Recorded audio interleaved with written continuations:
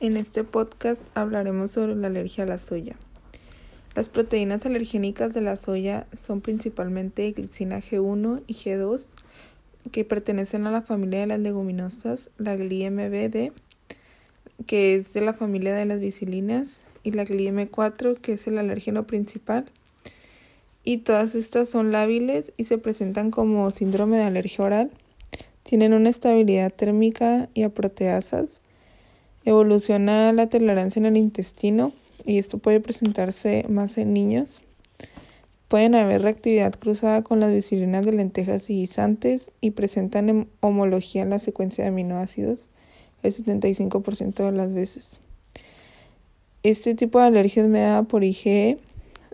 Pueden haber reacciones mixtas o no inmunomediadas por IgE.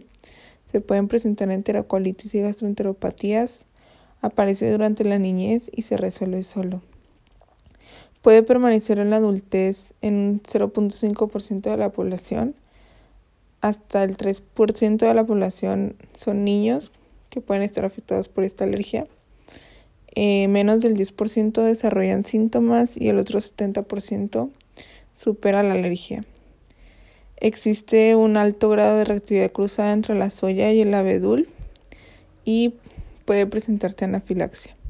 Los síntomas son hormigueo en la boca, ronchas y picazón en la piel o eczema, hinchazón en los labios, rostro, lengua y garganta, sibilancias, escurrimiento nasal, diarrea, náuseas o vómitos, dificultad para respirar, shock por un fuerte descenso de la presión arterial, mareos o pérdidas del conocimiento.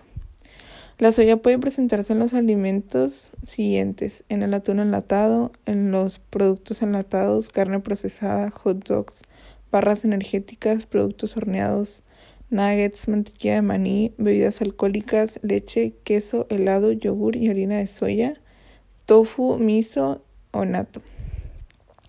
También la soya puede estar oculta en algunos productos empaquetados en forma de glycine max, proteína vegetal hidrolizada, proteína de planta hidrolizada, mono y diglicéridos, saborizante artificial, saborizante natural, productos procesados, almidón, chips, salsas y aderezos, cereales, consomés y entre otros.